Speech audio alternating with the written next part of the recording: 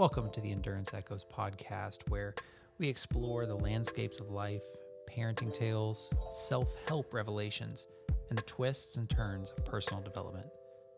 Let's turn those miles into meaningful moments. Remember, growth takes endurance. Today's topic is about finding happiness in simplicity. So this weekend during my run, I was listening to an Audible book, and it brought up a quote by the Greek philosopher Socrates. And he says, "The secret to happiness, you see, is not found in seeking more, but in developing the capacity to enjoy less." So how true this still rings thousands of years later. In our consumer-driven society, happiness is often presented as something that you can buy. The message that we're given is that you need to continuously acquire more possessions, money, experiences, likes, followers to truly be fulfilled. But has this philosophy really made us any happier? As a society, we're more depressed than we've ever been in history.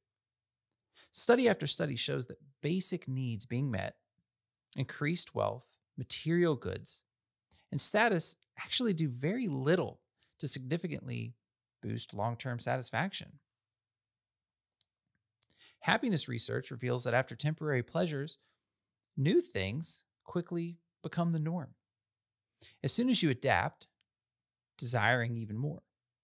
It's an endless cycle of seeking that really never leaves you content.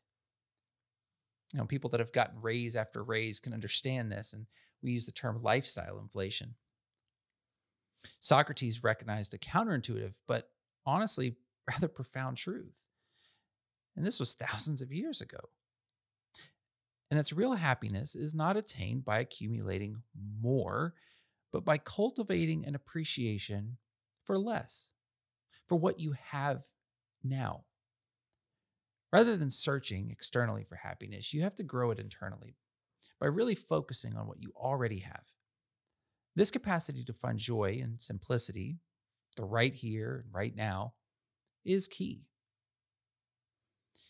Practicing gratitude is one of the most powerful ways to build this skill of appreciating less.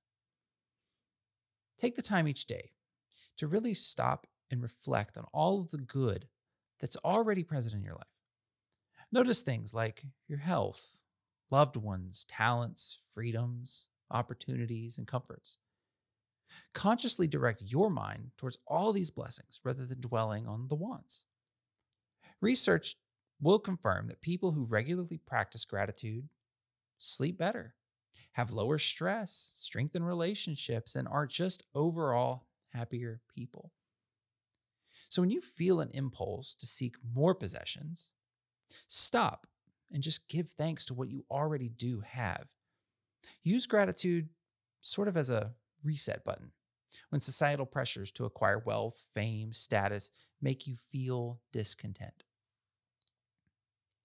Living in the present, right? Another essential happiness key is living more fully in the present moment. We spend so much mental energy obsessing over the past or future that we fail to appreciate the gift of right now. Each day is just full of overlooked sources of joy.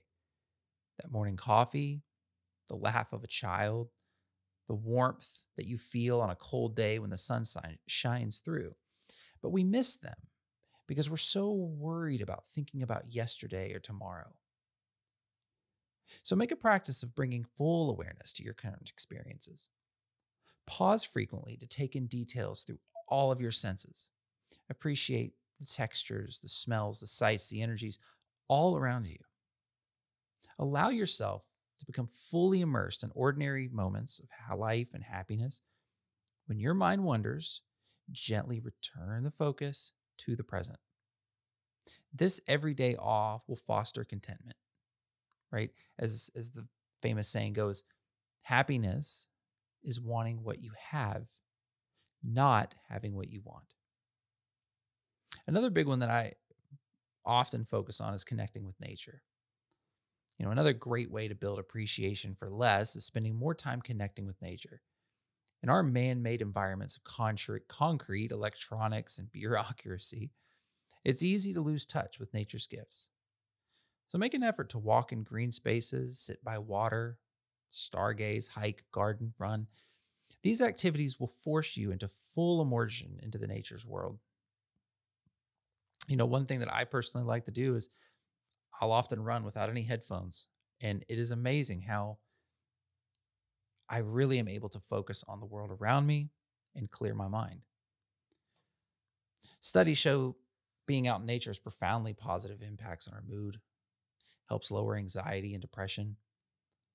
Nature connection also promotes gratitude by reminding you of the beauty that is just all around you. By plugging yourself into something larger than your individual wants and worries, nature helps shift perspective. It allows you to recognize the abundance that's already here now. And this is a big one for me, right? That's living with less. Minimalism is the popular phrase, and minimalism doesn't mean that you live in a room with no furniture. Minimalism is what it is to you. So decluttering your physical environment can actually provide happiness. A cluttered home, cluttered with excess possessions, can create a mental clutter. So make space by giving away or selling unused items. One method that I like to use is to look at something and say, does this bring joy to my life? If it doesn't, sell it, get rid of it. Sometimes I'll even take photos of it. Kids' drawings, kids' toys, things that are sentimental to you. Take photos, and every so often you can look back and you can have those memories without them taking up room. Choose multifunctional furnishings over specialty items. Organize. The spaciousness and simplicity will often help provide a canvas for appreciating less. When you're not surrounded by material excess, you can better focus on immaterial sources of meaning. Ultimately, happiness is yours to cultivate. As Socrates knew so long ago, happiness cannot be grasped and it can't be purchased. Look at all of these celebrities that have the world, and then you wake up one day and their lives are gone. It grows from mindfully focusing on and appreciating what is already present in each individual moment. By developing your capacity for gratitude, presence, and awe in the ordinary, you can unlock more joy. So follow the wisdom of Socrates and tend carefully to your inner garden of contentment each day. The abundance that you seek, well, guess what? It's already here. You're just not looking for it.